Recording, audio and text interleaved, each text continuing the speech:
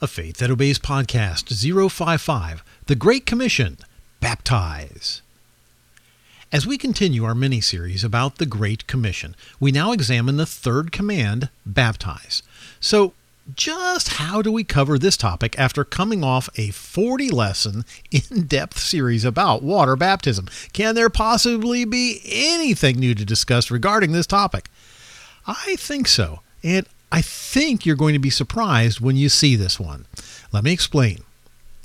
We've already established baptism as the third command of the Great Commission, and at risk of belaboring the point, I will once again, for the benefit of newcomers, remind us, since it is a command, it is not optional on our part. It must be obeyed by both the baptizer and the one being baptized. In other words, as a person who makes disciples, I have no choice in the matter. I must baptize my student. That is cast in stone, and I do not have the right, ability, or authority to change it. That's what Jesus told us to do. Likewise, the student has no choice in the matter if they want to be a disciple of this particular master, Jesus. I'm sorry, but it's just not optional. As we've stated many times, baptism cannot be a work of human effort because it is a command of Christ. Just like the first two commands of the Great Commission, this third command, the command to baptize, can be expressed as a complete sentence.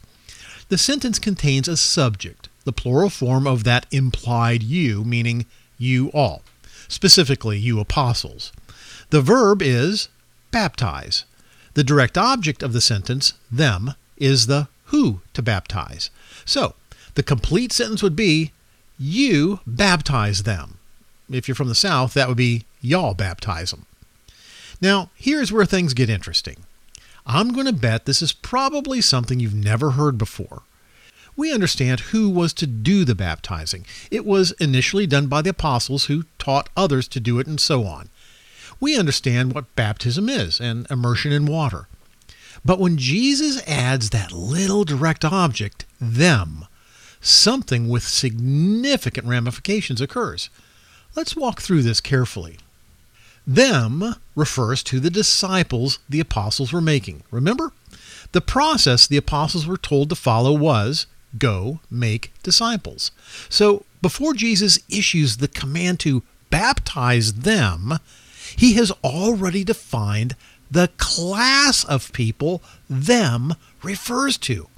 The apostles were told to baptize the disciples they make. Think about what this means. Jesus extremely narrows the field of candidates who are eligible for baptism. This is stunning. The only person who is a candidate for water baptism is a person who is becoming a disciple. Jesus is very specific about this who. Baptize them refers only to the disciples the apostles were making. This becomes extremely exclusive and defines the guardrails of the narrow road.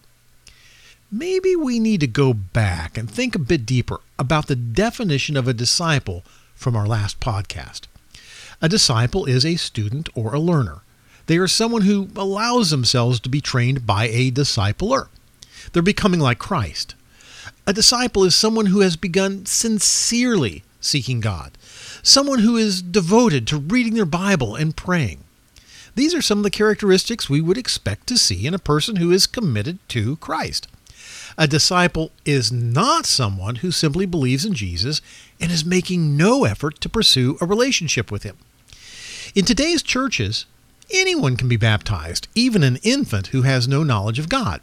The qualification for adult baptism in most churches is simply belief in Christ. No serious commitment required. After all, we wouldn't want to scare you away by making you think you were committing a lifelong, effort-filled obligation to the goals and operations of our church. Most churches try to keep the entrance requirements pretty low. This is vastly different from first century Christianity. In the first century, people heard the gospel preached and they made a decision to follow Christ's teachings no matter where it might lead them. In some cases, it would lead to their persecution and death. This was not a hidden secret. The general public was aware of Christian persecution. So, you can bet that subject came up at some level before anyone made a decision to become a Christian. I want us to think about this for a moment. In the first century, the consequences of your decision to become a Christian was dramatically different than it is today. It was not a decision made lightly. It could mean a death sentence. When you were in the process of becoming a disciple, you knew there was a cost to count. What would you do if persecution broke out? Would you stick with Christ, or would you abandon him to save your own skin? Becoming a Christian in the first century could be a dangerous decision. Today, the barrier of entry is low because it seems like there's not much persecution, right? But not much has changed. The road is still narrow and the gate is still small. When someone wants to truly obey the gospel today, the pressure is on.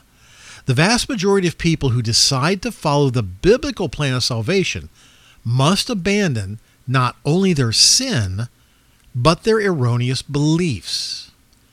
This can really stir up trouble in a family which has gone to the same church for generations. I have watched countless people on the verge of biblical obedience get shot down by family members. I have personally witnessed friends and family accused of being seduced by a cult. I have personally been persecuted by family members for my stance regarding my faith, and all of this happens in a country where we have religious freedom. I say all of this to help us understand. A disciple is something vastly different from someone who simply believes in Jesus and wants him as their best friend. Discipleship implies lordship. When we say Jesus is Lord, that means we become his slave and he becomes our master. In today's religious world, lots of people make Jesus Savior, but very, very few make him Lord. Perhaps the issue of lordship speaks more clearly to the issue of who and who is not a disciple. Remember this from Romans 10:9, that if you confess with your mouth Jesus is Lord and believe in your heart that God raised him from the dead, you will be saved. The commitment of lordship is a matter of salvation. This is something which must be understood before baptism. When we say Jesus is Lord, we completely surrender our lives to the will of God and take on his mission as our new life's mission. And that mission is the Great Commission. Without a Lord, we cannot have a Savior. First century converts understood these costs, and we should too. In our next lesson series, we will discuss in great depth what it really takes to become a disciple today.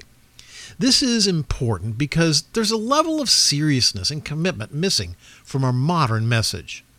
This becomes so clear when we look at the attrition rate of the modern church. I've been told by my denominational minister friends that over 90% of the people who make a decision to join the church wind up leaving shortly after they make their commitment. I think this is because they are never taught what their responsibilities and commitments will be before they join. They are never given an opportunity to count the cost of membership. I would rather have someone be scared off by the commitment to Christ before they make that serious decision to say yes to Jesus and then leave the church. Listen to this. It's from 2 Timothy 3:12. In fact, everyone who wants to live a godly life in Christ Jesus will be persecuted. No matter the era, man is in love with his sin, and exposing his sin brings wrath. Timothy tells us, if you want to live the kind of life which brings honor to God, you will be persecuted. You will be mocked, insulted, abused, maligned. It may not happen quickly, but it will happen. The world hates the light, and a true Christian is a beacon of light which challenges the sinful heart. This is the life of a disciple, and I think people should know what they're getting into before they make the decision to be baptized. Jesus' command from the Great Commission was to baptize the disciples, which the apostles had just made. You see it happening first on the day of Pentecost. This pattern continues through the rest of the New Testament. When a person was ready to give up their old life and stop living for themselves and their own desires, they were immediately baptized by the person teaching them. There was not a moment's hesitation. There was no delay. You didn't wait for a conveniently scheduled biannual baptism service, and there were no baptism classes. These are things we discover when we consider that little direct object who. The effect of this limiting direct object, the who of baptism, forces us to evaluate the behavior of a person who is requesting baptism. It makes us ask, is this person acting like a disciple? Have I honestly prepared them for what could potentially come from their decision? If our answer is no, should we then baptize that individual? Probably not. Then there's also the issue of the repentance. Let's say you've just met a young man and he has expressed an interest in becoming a Christian. He has heard the message, he believes it, and is eager to follow Jesus and wants to be baptized. Would you, as an expert and careful kingdom builder, baptize him if he refused to stop doing drugs? Would you baptize him if he refused to stop sleeping with his girlfriend? Would you baptize him if he just refused to read his Bible for himself and commit to contributing to his own spiritual nourishment? Do you think these behaviors are things consistent with the word disciple? The only person who is a candidate for baptism is a person who is at minimum in the process of becoming like Jesus to the best of their ability. This is seen in their behavior and their language. While we cannot evaluate the content of the heart, we can evaluate the person's behavior and language which spring from the heart. I think it's incumbent on a disciple of Christ to carefully consider the branch springing from the seed they have planted and not be too quick to move on to the obedience phase in the biblical plan of salvation, especially if it is clear a person is refusing to repent of sin and take on the lordship of Christ. There is a biblically prescribed way to do this, by the way, and we'll be talking about it soon. I think we see this issue in the baptism of Simon the sorcerer. The scripture says Simon himself believed and was baptized, but Simon clearly never repented. Simon never made Jesus his Lord. He just continued in his lust for power and fame. This does not characterize the behavior of a true disciple. One could argue that it is not up to us to determine who should be baptized and who should not. Baptize everyone and let God sort out the bad hearts and the false disciples. On the surface, that sounds pretty reasonable, but I feel like there are too many other examples in the New Testament which express the importance of building carefully with great patience and careful instruction. When we baptize someone, we're making them members of the Lord's church. That's our home. They're required to conform their lives to the pattern of Scripture.